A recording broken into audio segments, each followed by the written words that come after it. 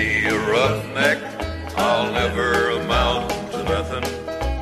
Pulling case and laying pipe is hard labor. My mentors in life were guys like you. A lot of them. You know, I used Don Hare with B.J. Hughes. I'm an old guy, so none of you probably remember Don, but Don, I used to call him B.J. Titan Hare because they merged about 3 times. You know, B.J. with Titan and then with Hughes, and B.J. Titan Hughes was the last one I knew. But Don embodies a lot of the characteristics I'm going to talk about today to you guys.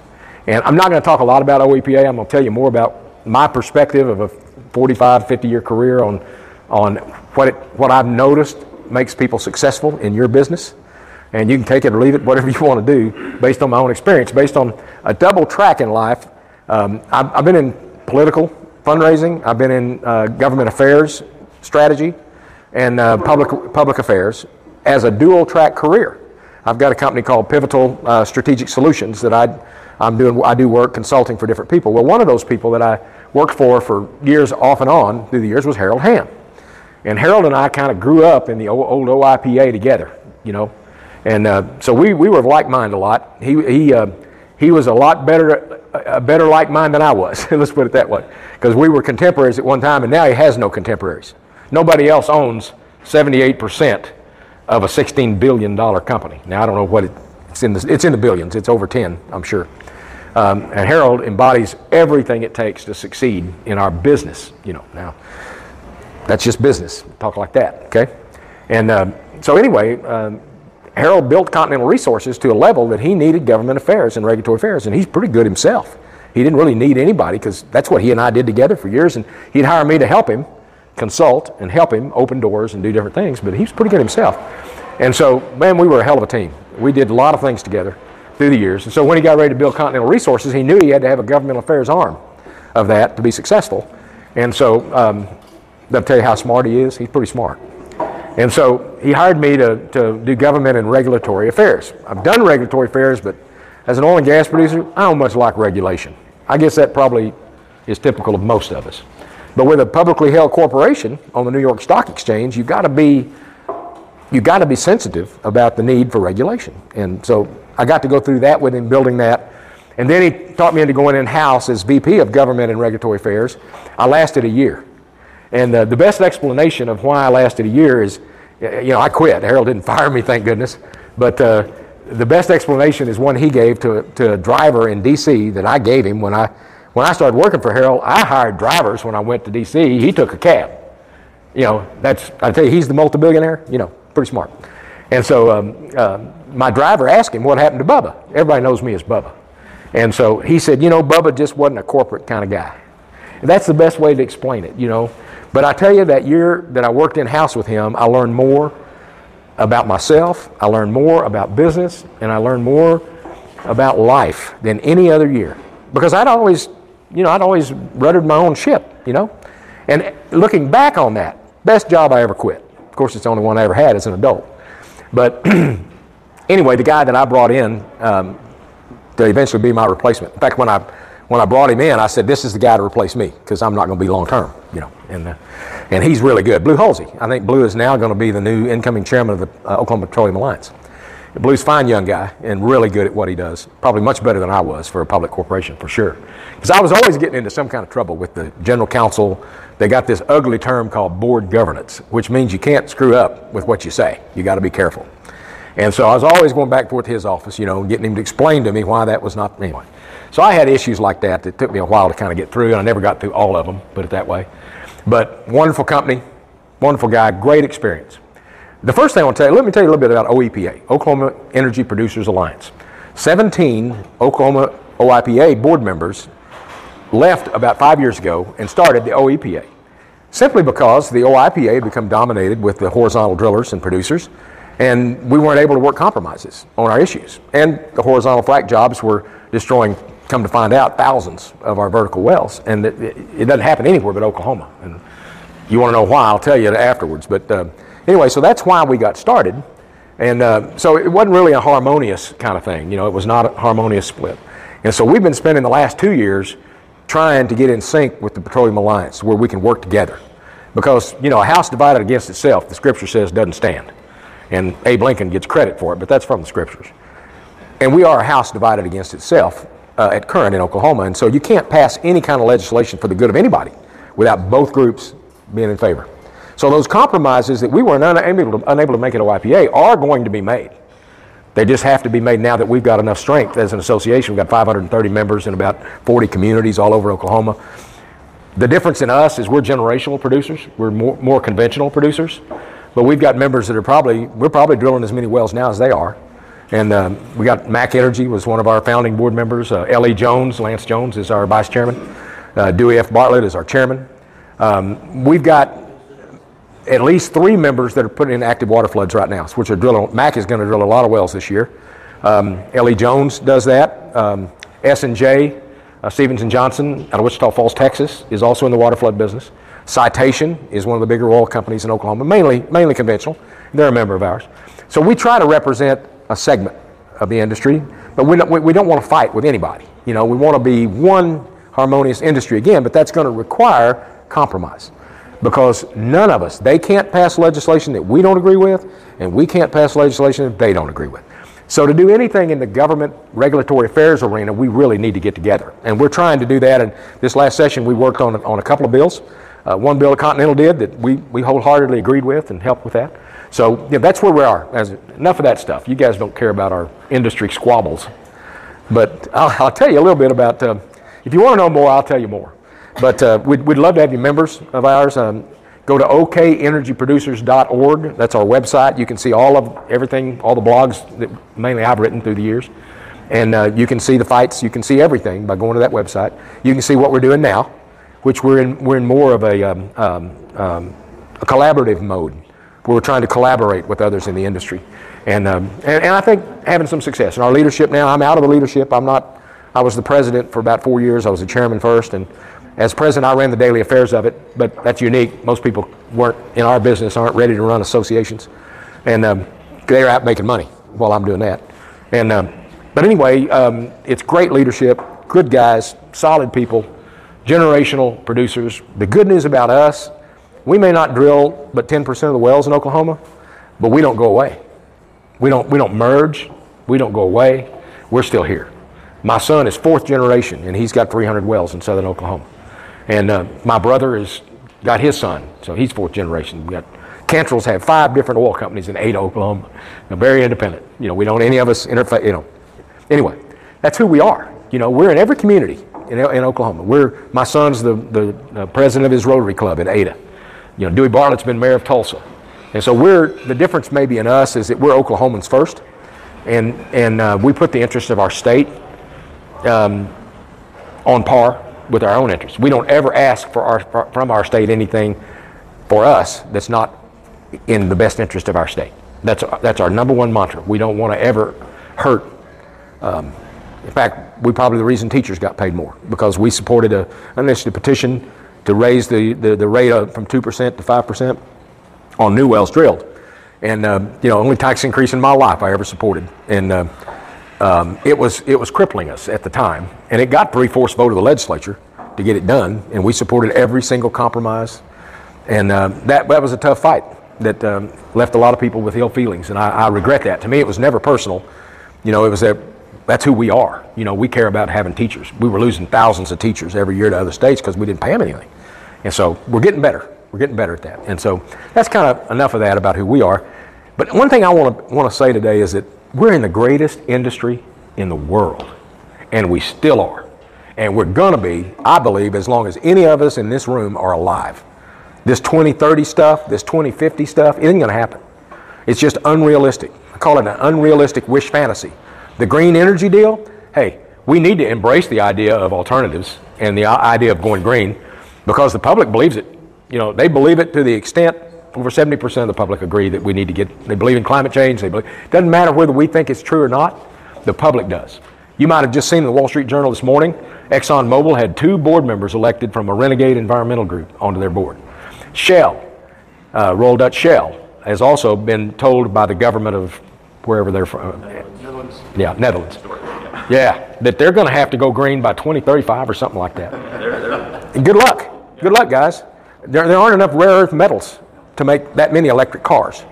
And I mean, you can do your own research on it, and there's not a lot of objectivity on climate change in my view because it snowballs to where everybody agrees with it. Well, a fact of public affairs is that if the majority of the public believes something, you're better off to get in sync with it than you are to fight it.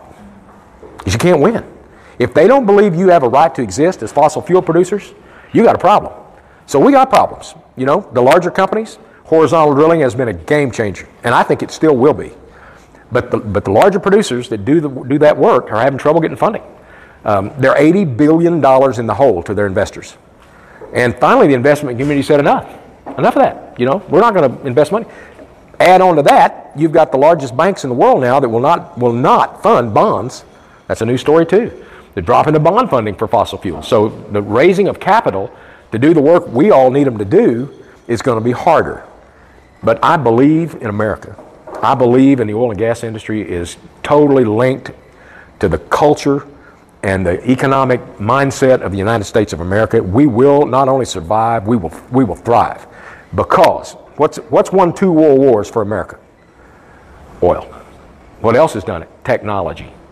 We geared up for World War II. We had the 4th or 5th largest armed forces in the world when it started.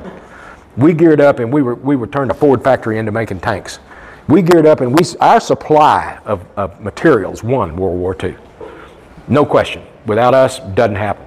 That's because our technology. Henry Ford, think about it. Go all the way back to Rockefeller, whatever you want to do. Go back. We've led the world in technology, and our industry has been a forerunner of that. There's a book called The Big Rich that is really entertaining reading. It's about the 4 big rich Texans. H.L. Hunt, Clinton Murchison, and I think Sid Richardson, and I can't remember the 4th, he's from Houston. But I believe it was Sid Richardson that drilled a field out in West Texas looking for oil. Back then there was no market for natural gas. And so he got gas.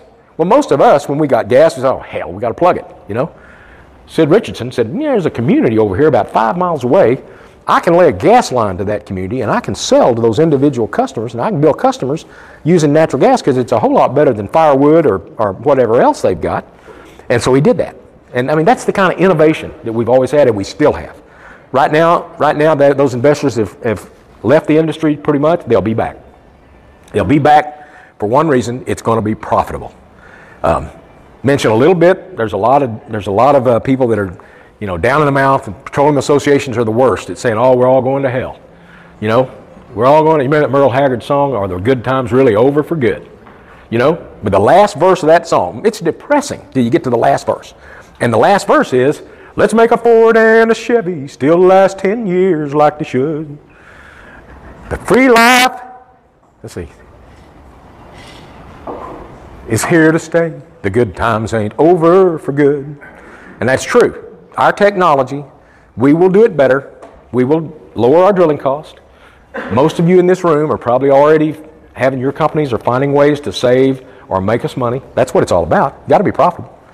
And we will survive. And we'll not only survive, I believe we'll thrive. Because I believe the Green New Deal sounds great. I'm all for some, my grandchildren's grandchildren are going to have alternative fuels. And I could be wrong. They could do it quicker with enough debt financing.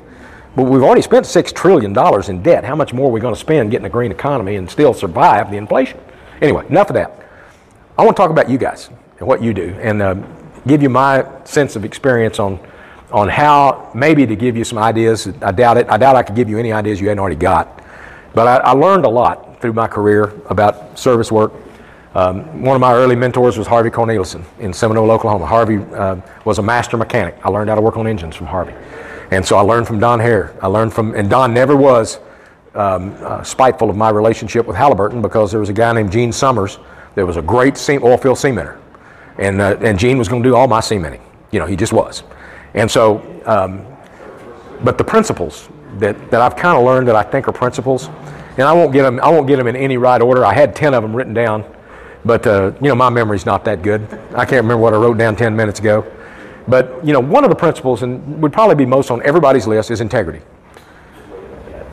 Don't make promises you can't keep. Be conservative. Under promise and over deliver. That's integrity. Have integrity with your customers.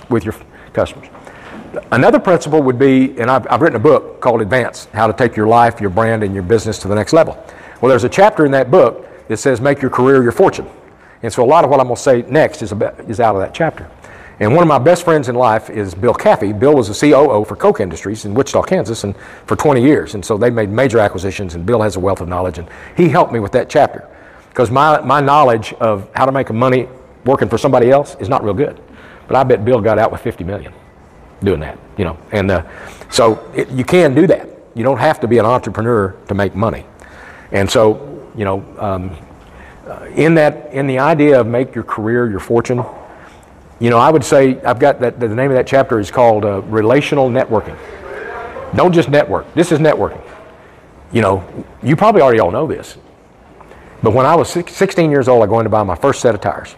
Manasco Tire and Supply. Ed Manasco was my uncle's father-in-law. So I walk in to buy my first set of tires. I've been going in since I could walk with my dad. And Ed said, come on in, boy, I'm going to give you a grandpa deal. And I said, Ed, I don't want that. I don't want any special treatment. I want you to treat me just like anybody else. And he smiled and he said, son, let me give you your first lesson in business. You don't make money off your enemies. You make money off your friends. Don't worry about old Uncle Ed. He's going to do just fine. And I never forgot that. And I think that's applicable, that we don't prosper by going to networking events and handing out business cards. That helps. We do that. I've asked for several cards today. But we prosper by building relationships, true friendships. Make your customer your friend. And Don Hare was my friend. Gene Summers was my friend. Lester Luton was my friend. Harvey Cornelius was my friend. And in that same vein, I will segue to loyalty. How important loyalty is. Integrity's first, loyalty would have to be second in my view. Be loyal to your customers. Do the best for them you can. Don't try to skin them. And don't ever lie to them. Don't ever try to take advantage. Be honest. One time when you're generously loyal, when you can say, you know, I'll tell you the honest truth, the right guy to do that is so-and-so. They will never forget that. And you'll have loyalty, a loyal friend and customer for a long time. And that's my perception. So, you know, loyalty is very, very important. You do business with your friends. You're loyal to your friends. You have integrity. Don't get caught up in the world of the sky is falling, because it's not. I've been doing this for 40 years, government regulatory affairs. I can't tell you how many times I thought the sky was falling. It never fell. Joe Biden, President Biden, is not the end of this industry. Just like Barack Obama wasn't the end of this. We did better under Barack Obama than we did Donald Trump. You know, all the things he wanted to do to us, he didn't get done. You can use one example, methane regulation. He wanted to end methane regulation. He wanted to have methane regulation for everybody, where we couldn't emit any natural gas. Well, you can't. You could. It just wouldn't be cost effective. Biden has said he's going to do the same thing. Obama didn't do it in 8 years. I'm going to predict today that Joe Biden doesn't impose methane regulation on the entire industry. Now, he might impose it on some, but he isn't going to impose it on the entire industry. It isn't going to run us out of business in 8 years. If he gets 8 years, which he can't live 8 years probably, but if he gets 8 years, he ain't going to hurt us. What's the price of WTI today? 65? 66? What was the best we had under Donald Trump? 40?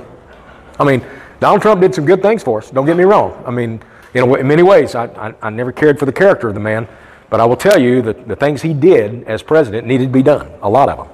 And I don't think he's gone by any means. But I will tell you, the President of the United States doesn't have nearly the impact on our livelihoods as we might think. Almost irrelevant. Almost. This economy of ours is the largest economy in the world. Number 2 is China. And right now, they're still half the size of our economy. Now, they're growing. They're growing. They'll get to it. They'll probably catch us at some point. But right now, they're learning. They're doing it. Learning it all. Learning. They've got a free enterprise model built into a communist system that seems to be working for them, to me. But the United States of America is not going to go away. We've still got the advantage in every way you can think of, and technology will propel us to where we need to be. And I see a lot of young guys in here, and I appreciate that in our industry, because you guys are the future. You guys are probably the now. You're going to take us through these challenges of technology and cost that we've got to address in our industry. And hand me my tablet right there. I've got a couple of things on there that I need to say that at my age I've just kind of forgotten.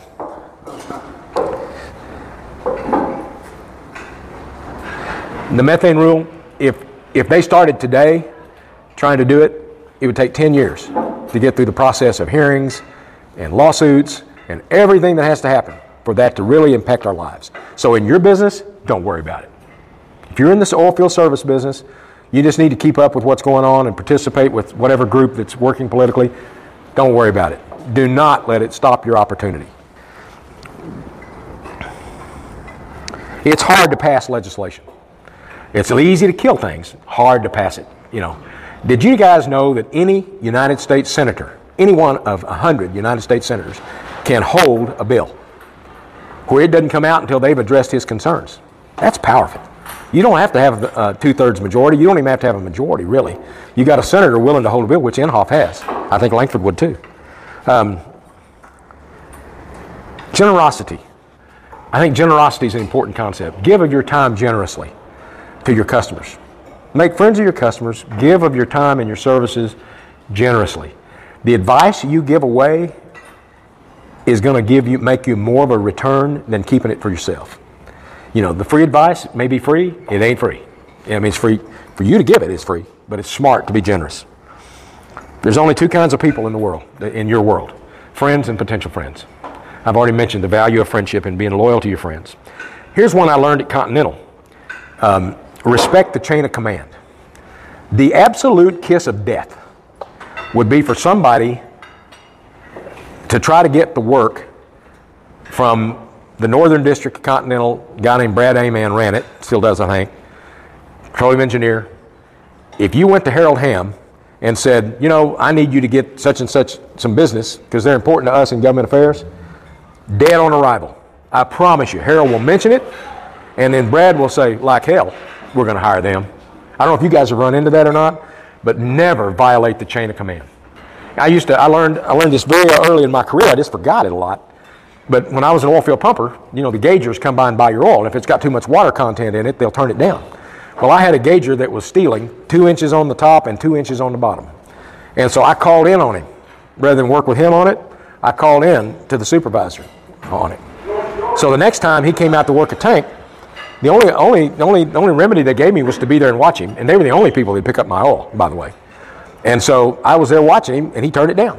And it took me about 3 tanks to figure out how he turned it down. He was licking his thumb and taking the centrifuge, which was half oil and half gasoline, and then running the centrifuge. Well, the liquid from your thumb was enough to turn that oil down. And I said, Mr. Fowler, I will never do that again. I want to make amends. Tell me what we got to do. I'll never call in again. I'll always work with you. And we fixed it, but it was tough for a while. So never. I will tell you, I can't think of a single reason to ever violate the chain of command. Now, if you have to work with the CEO directly, if that's what you have to do, find out who the gatekeeper is. Every one of them's got them. When I was at Continental, it was Katie O'Brien. If you couldn't get through Katie O'Brien, you couldn't get to Harold. And so, very good principle I learned through my time there and my early experiences is respect the chain of command. Work with the people you're supposed to work with. Don't try to go over anybody's head. It'll not help you to do that at all. The importance of humility. Always be early if you got an appointment. Always be early. And give of your time generously. But guard his time or her time with everything you got. Do not impose on their time. And that's part of generosity. It's a one-way street. You're humble, you're generous. You let them go in as long as they want, but you don't do that. Do your homework. Before you go in to see somebody, know who you're talking to. There's no such thing as a successful cold call. Now, all of y'all are in business. All of y'all have done this more than me. I'm just doing it from a perspective of an employer and someone that worked in a company. No such thing as a cold call. Very seldom are they effective. You need warm calls. If you're going to go in to see somebody, do a Google search. It's so easy to find out. The first thing I did at Continental Resources was we had a meeting with the governor. And Harold calls me up. It's my first day, and he said, you want to go? And I said, absolutely. And so on my way to Enid, which they were in Enid at the time, I Google searched John Hoeven, Governor John Hoeven. Found out everything about him. He was a banker. I found out his political persuasions. He's a moderate Republican. He's not a right-wing guy. And so I was able to tailor the presentation because neither one of them knew him at the time. Jeff Hume, y'all may know Jeff. Jeff Hume has known Harold Hamm since he was a teenager. Been with him, will be with him to the end, even if Harold makes him sweep floors. When Jeff got fired as the president and they brought somebody else in, Jeff Hume was the one that explained it to all of us on why it was the right thing to do. That's loyalty. That's that loyalty I'm talking about. And so anyway, we're on the plane, and if you've ever heard either one of them present, Jeff is a very articulate, very persuasive, excellent presenter. Harold, a little more difficult to understand sometimes, and he's just himself, and that's good enough. So I listened to their 45-minute presentation that Harold was going to give. And I said, Harold, all due respect, you got the best communicator in the industry right there. He knows everything you just said. Cut the presentation down to 20 minutes. Let him give the presentation, and when it's over, you say the one thing that still needs to be said. You say the one thing, whatever that is, Harold, that's your job. You're the most intuitive man I've ever met is Harold Hamm. Most frugal man I've ever met is Harold Hamm. If you ever read my book, he's in every single chapter as a model. So we did that. Jeff Hume gives the presentation. We meet the governor, and Jeff Hume gives the 10 or 15-minute presentation. And then and Harold says, Governor, he said the one thing you need to say. Governor, when I took Continental public, our stock was supposed to come out at $16 a share, and it came out at $14. And when I asked the analyst why that was, they said, well, you got bad weather up there, you got the highest tax rate in the country, and you've got inadequate access to end markets. And he said, Governor, it's going to take a long time to get better access to markets, more pipelines. There's not a thing we can do about the weather, but we can do something about that high tax rate. And we're asking you to help us get our tax rate down where we can be competitive, because we had a high differential, had bad weather. We needed a little bit better tax rate. And it was, the tax rate in North Dakota was 11.5% severance tax, highest in the lower 48. And so eventually, I wasn't there long enough to get it done, but Blue was. Eventually, they got that tax rate down to, I believe, 9.5 or 10, which is a win, because North Dakotans, they're an agricultural economy. They still don't think energy is number one. Agriculture's number one. And if I had my way, I would always say agriculture's number one, because you're just butting your head against the wall, trying to say we're the biggest and the best and all that. That doesn't work. But that was an important, do your homework. And that's my example of doing my homework that paid off. And, find commonality with people. Find the common interests. Find common friendships. If the guy went to Texas A&M, you probably got a friend that went to Texas A&M. If the guy went to Oklahoma State, you probably got a friend that did that. Probably about the same time. Bring that up. Bring that up. Third-party validation. You're validating yourself by knowing somebody like Jeff Hume. He went to Oklahoma State. I know Jeff Hume. Oh, you know Jeff Hume. Well, that gives you credibility. Make sure the guy you're referring to has got integrity and all the great qualities you want in a person, because it could screw you up too. Here's the last thing I'll leave you with. Two other things I need to cover. Persistence. That may be number 3 on the list right after loyalty. Be persistent. I found that in my career anyway, it took me 4 times on average to get someone to do what I wanted them to do. Especially if I didn't know them. I had to get to know them. It took me 4 times calls to get to yes. So that's my average of 4. So unless you've called on somebody in your world, it's probably a lot more than 4 times. But be persistent. Be generous with their time. Don't be angry. Don't ever be angry. In your world, anger, whom the gods would destroy, they first anger. That ought to be your mantra. Ever get angry or disagree with people. But persistence will pay. There was a man, when I was working in the oil fields, there was a man that had a lisp. Talked real funny with a lisp. And everybody made fun of him. All the people in the rest of us would go in to eat cafe in Francis, Oklahoma at lunch. And he'd come in and ask every one of us if we had any, you got any oil properties that want to sell? Who got any oil? And everybody, no, laugh. But this one guy he zeroed in on and wouldn't let him off the mat. And he finally went in and came back after he'd hit him for the 10th time on selling me your oil properties. He said, would you tell your wife to sell me your oil properties when you die? That's persistence. Now, I don't know if he ever bought those oil properties, but he bought a lot of them by being persistent. So Billy Jack Hamilton is not someone anybody would ever know, but he's in my book, my chapter on persistence. Of course, follow-up. You guys know the importance of that. No doesn't mean no in your world. It just means maybe.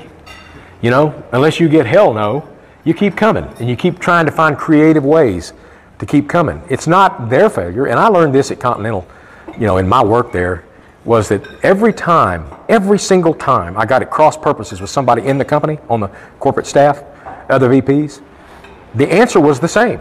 I just need to get better. Has nothing to do with them. It's not their fault. I just need to explain it better. I need to have more to work with when I come talk to them. I need to be able to tell them why it's in their interest to do what it is I want to do. And, I have a lot better success once you can get in sync with people. You get in sync with people. You agree with your adversaries. You get in sync with them some way. And I think that's an important part of loyalty, persistence, follow-up. And the last thing I want to say is this is a hard concept for any of us to agree with. And I'm going to tell you this. Nothing bad happens. The universe is unfolding as it should. Nothing bad happens. I've had 3 major surgeries in 3 months. I've had MRSA in my shoulder beginning in December, which is a killer, and had to deal with that. Got through that. I had MRSA in my spine. Had to have back surgery. I've been on intravenous antibiotics, still am, still got the tube right here, since December. Intravenous antibiotics, I have to give it to myself 3 times a day. And, I remember laying in rehab after the first surgery, and I'm thinking, God, if this is it, take me home. I've had a great life. 70 years is plenty. I've had a lot of fun, done a lot of things I'm proud of, got a great family. Just take me. I'm done, And so then I learned somewhere in that process of depression and despair and negativity, I learned to be optimistic and positive. And I don't think you ever get well from a major illness without being positive. Your negative attitude will put you in the grave. I really believe that. There is a direct correlation between those. And so then I began to start thinking about what good has come out of this. Well, 2020's been a bad year in the business.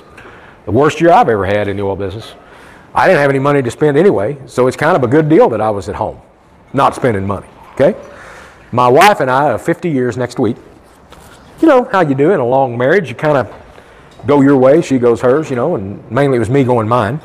And, our relationship is better than it's been since we were in our 30s, or maybe 20s, for being together all that time. We kind of figured out why we've stayed together all these years. She's taking good care of me. I love her and appreciate her more than I ever have. I'm so grateful for the experience. When I got through counting all the things to be grateful for in my life, I thanked God for the pain and suffering. It's worth it. It's worth it to have all the changes that I've seen in my inner self, with my wife, with my friends. I value my friends.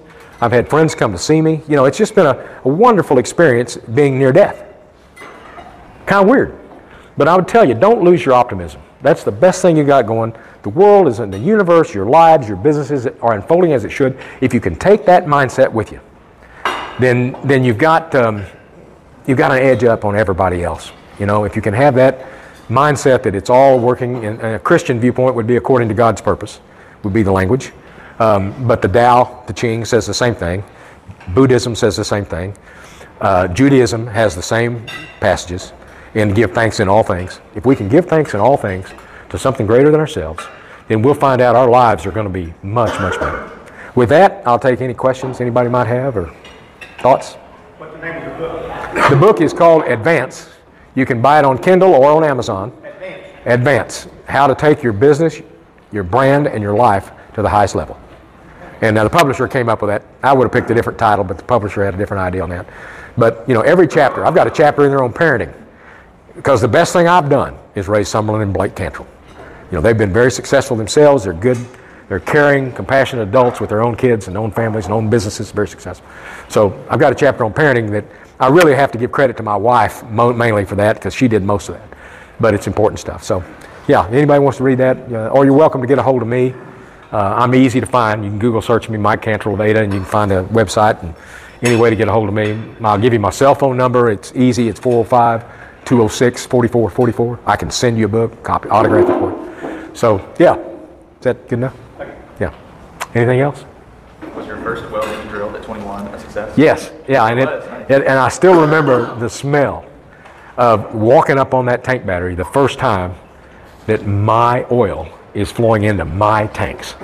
And it was a 1,450-foot Gilcrease well in Pontotoc County, Oklahoma, 6 miles northeast of Ada, the Cooper #1. It was an offset. I just offset production. It was already there. And it came in at 5 barrels a day and about 60 barrels of water, and I had a way to handle the water. And so it got me started. Good Lord, I don't remember. Probably $4, $3 to $4 a barrel, and I made money at that. And most of my career, I've made more money acquiring other properties and improving them than I have in drilling. But I don't think you stay in our business, and I've told my son this repeatedly, unless you once in a while drill.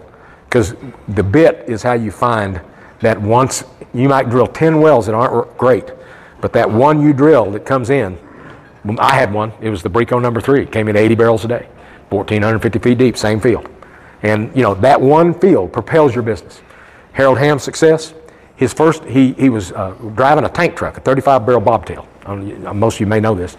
And he raised enough money to drill 2 wells. And he'd gone over logs, he'd gotten an oilman to explain to him how to read logs, and kind of like my dad did. And Harold didn't have a generational ability. You know, he was first, son of 13 sharecroppers, 13th son of sharecropper. And so he drilled his first well, it was a dry hole. But because he raised enough money to drill the second well, it came in at 60 barrels an hour. It was an untapped reservoir that people had just overlooked, and up in Garfield County somewhere. And that, I will tell you, there's a lot of reasons Harold Hamm's Harold Hamm, but having that kind of a start, he didn't go buy airplanes and yachts and stuff like that with it either. He hired geologists and geophysicists and engineers. He staffed up with people that knew what they were doing. And that's how he built the company, in my opinion. That's how he did it. He's intuitive. He's a hell of a geologist, self-taught on his own. But that's how he did it. So, any other questions? Is there room, you think, to start your own oil company? Absolutely. Absolutely. There's always a way. There's always something overlooked. There's always rocks that haven't been explored or opened. The technology, these guys are hunting for elephants. They're just doing it, hunting for elephants in places that wouldn't make oil, wouldn't make money conventionally. But some of these things are sweet spots. I'd say the Wall Street Journal did a survey of the top horizontal drilling companies, shale companies, and only 10% of them were profitable. And so, you know, I think the bottom line is that the Permian is still the granddaddy. It's still the place where you need to be. The North Dakota Bakken Shale has got some reserves in the sweet spots that are really good, still pay off in 3 months. Even a $6-8 million well pay off in 3 months. That's about $60-70 a barrel.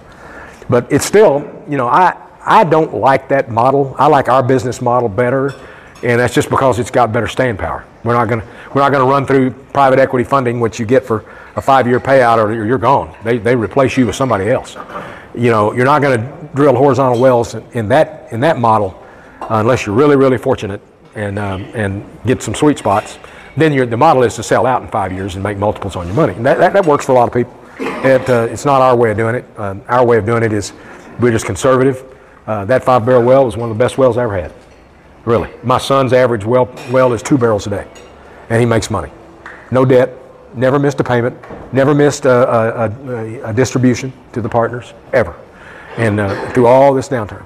And so yeah, I think there's opportunity all through our business. If you can come up with the right technology to save people money, you got something. You got something. And that's what I would think would be really strong in your area. I've talked to some of you guys that are kind of on cutting edge stuff. I think that's really important. Automation is going to be more and more important in our business, I think. But ways to just cut cost. You know, look for ways to think about your customer instead of yourself. You know, be of service to your customers, and put them first. Be generous to them first, and then all other things will fall into place. Any others? Did you ever have any statistics on percentage of orphan wells that would come back and be producers? Orphan wells. I'd say that's unlimited. And the reason I say that is I don't know how many orphan wells we've got in Oklahoma. 2,500? We got more than that. That's very conservative, I think. But I helped pass legislation 28 years ago that says, basically the statute is the commission cannot. They had a rule, but they wouldn't enforce it. They were trying to plug wells to keep the plugging industry going or something.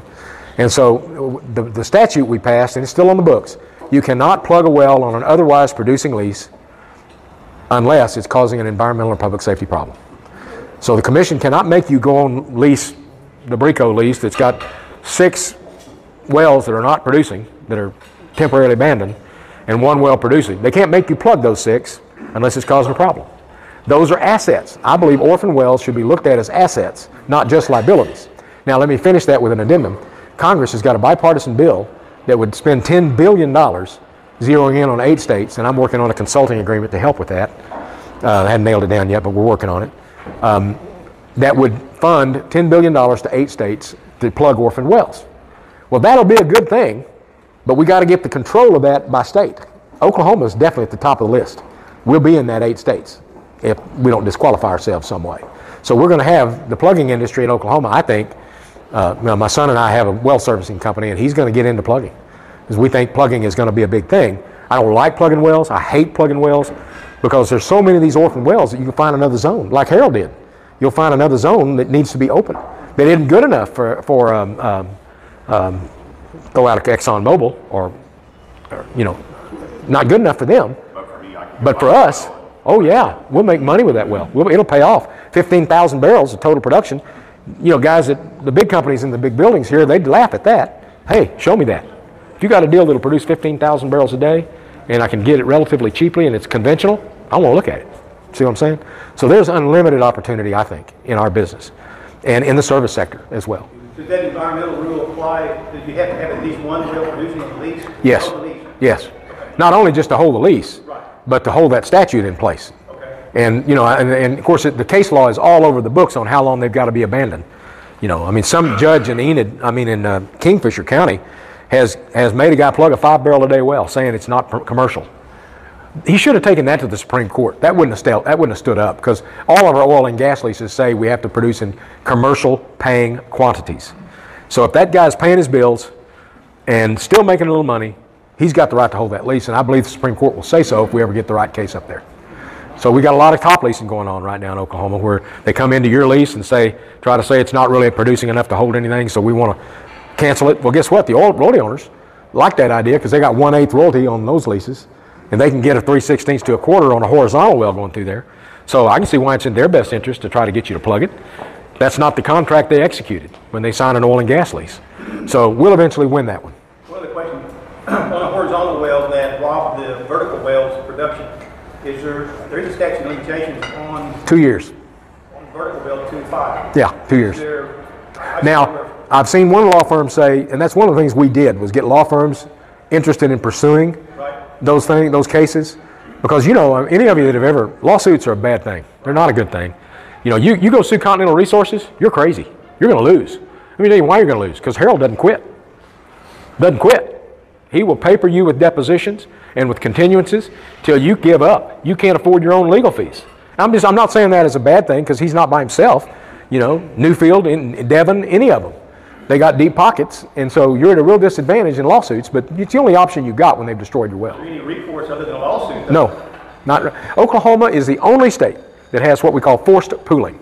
So they can come in and take your reserves with a horizontal well that you're holding in Seminole County or wherever that you're holding with production and drill right through the middle of it and frack the crap out of it, and there's not a thing you can do about it. I watched one in Blackwell where Chesapeake went underneath the producer that provided the water for them to drill the well. They fracked it. His 3 wells went dry. Yeah. But then the lawyers tied it up for 2 years. Yeah. The statute kicked in. Yeah. And he's sitting there Yeah. dry hose.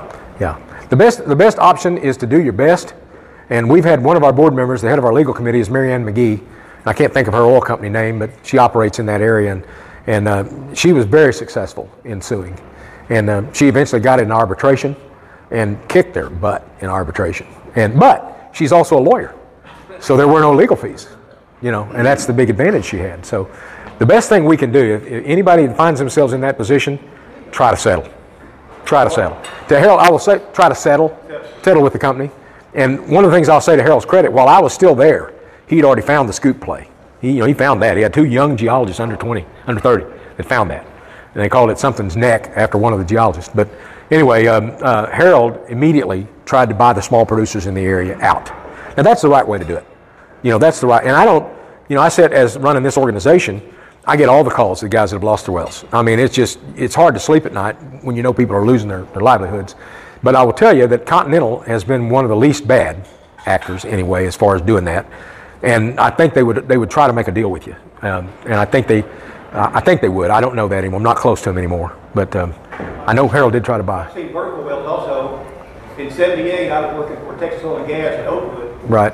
The well was making 440 barrels a day. Yeah. Offset well to the north frac, they went dry. Yeah. And I never did hear what the final ruling was or Yeah. how they settled it up. But it literally ruined that well. Yeah. Well, the law of capture doesn't work in our favor. We're a law of capture state. So you don't really own the oil till you get it to the top of the ground. Sure enough. Yeah. So, I mean, that's a misnomer. I had, many of us have, that we own it. We don't really own it till we get it on top. Now, in that case, you would sue for other things. You know, you'd try to get around the law of capture. And some of these suits have. We've had successful lawsuits against companies that have fracked in and ruined our wells. And through federal judges. You want to get it, you probably want to get it in federal court because it's a little harder to play games in federal court. That's counterintuitive to what you would think. But the ones I know of that have been successful, get them in federal court and they end up settling them. They don't want to have a judgment against them, you know, that can be used in other, and they seal them, so you don't really know how many there are. They don't know the judge. Yeah, that's right. So I'm just saying it's better to know the judge than it is the law. Put it that way.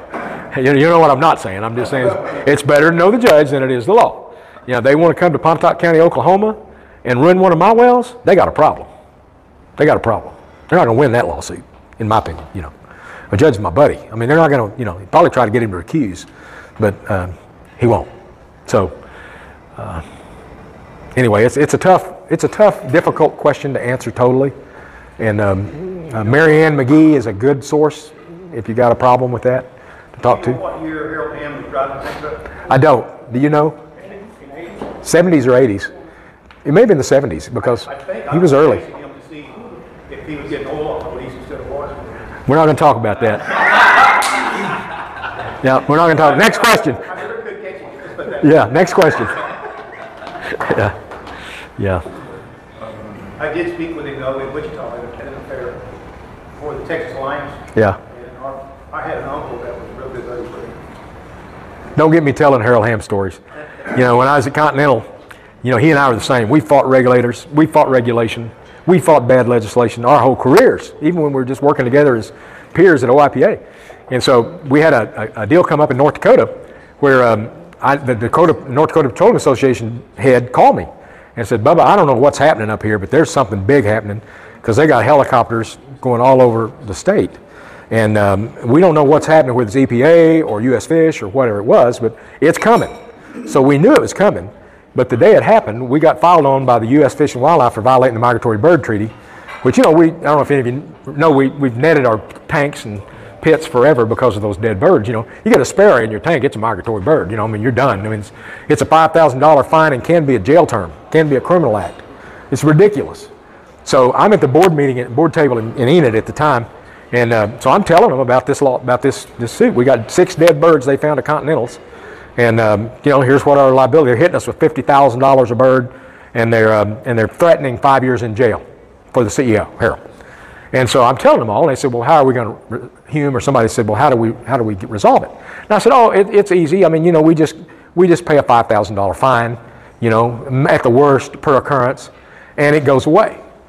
And Harold Hamm's clear at the other end of the table, and he pounds his fist on the table, and he said, this is the United States of America. They can't do that to me. Like hell we're paying that fine. We're not paying for one dead bird. So we started working on a lawsuit. And my part was to find out the lay of the land up there. So we found out that we're better off with a federal judge in North Dakota. And don't ask me how I know that, just better off with a federal judge. And the lieutenant governor was a good friend of mine. And he had worked with this federal judge. Let's just say that, leave it at that. This federal judge, when he ruled on that, he said not only is Continental not guilty, but you have misapplied the Migratory Bird Treaty Act. It doesn't apply to oil and gas operations at all. And so by being like Harold, there's not another Harold Hamm, being like Harold and taking them on for principle when it wasn't in his financial interest, the risk was much worse than what we got out of it. But he set precedent for the whole country. Now they may have changed it. I don't know if they've amended it to include us or something. But you got a federal judge ruling that's the law. Unless somebody overturns it in another court or there's additional law, forget netting your pits and tanks. You know, and if you do get they'll still try to fine you. They'll still do it. But you got law on your side now. It's 67 for Harold Hamm. It said, hey, I went to work in the oil fields as a teenager and established Continental Resources in 1967 at the age of 21. Yeah, I believe that. Yeah. Yeah. Magnificent guy, magnificent story. Don't ever sue him. And if you get in a dispute with him, work it out. Texas hired him then in '74, working for Reading Base. Oh, yeah. Yeah. I remember Tom McCaslin Jr. and I are good friends at Mac Energy. He was second generation. Tommy the third is third generation. And D.G. Campbell and Ike Pierce. did you? I remember Ike real well. Ike had a room, office, you had, Ike was in the Reading and Bates building in Tulsa. yeah, he had walnut office walls all the way up high as this. Had a desk twice the size of this, and newspapers spread all over the floor, and spittoon sitting right in the middle. Yeah. And I walked in there, and his boots were on the desk. And he's spitting that spittoon over there, having a secondary Yeah. job, and keep his papers picked up. Yeah. I can tell you one thing about Ike Pierce. I was a young man when I met him, and there would not be an independent petroleum association at all in Oklahoma if it hadn't been for Ike Pierce. 'Cause he was one of the original founders of OIPA that split off from Mid-Continent. Same reason we split off, you know, I mean, they weren't being represented. And Ike funded it for as long as it took to get it off the ground. Did you know that? Ike Pierce was, I would call him the granddaddy of independence in Oklahoma. Yeah, good guy. Well, that's, I won't take any more of your time. I've had fun doing this and appreciate the opportunity. Born to be a roughneck, I'll never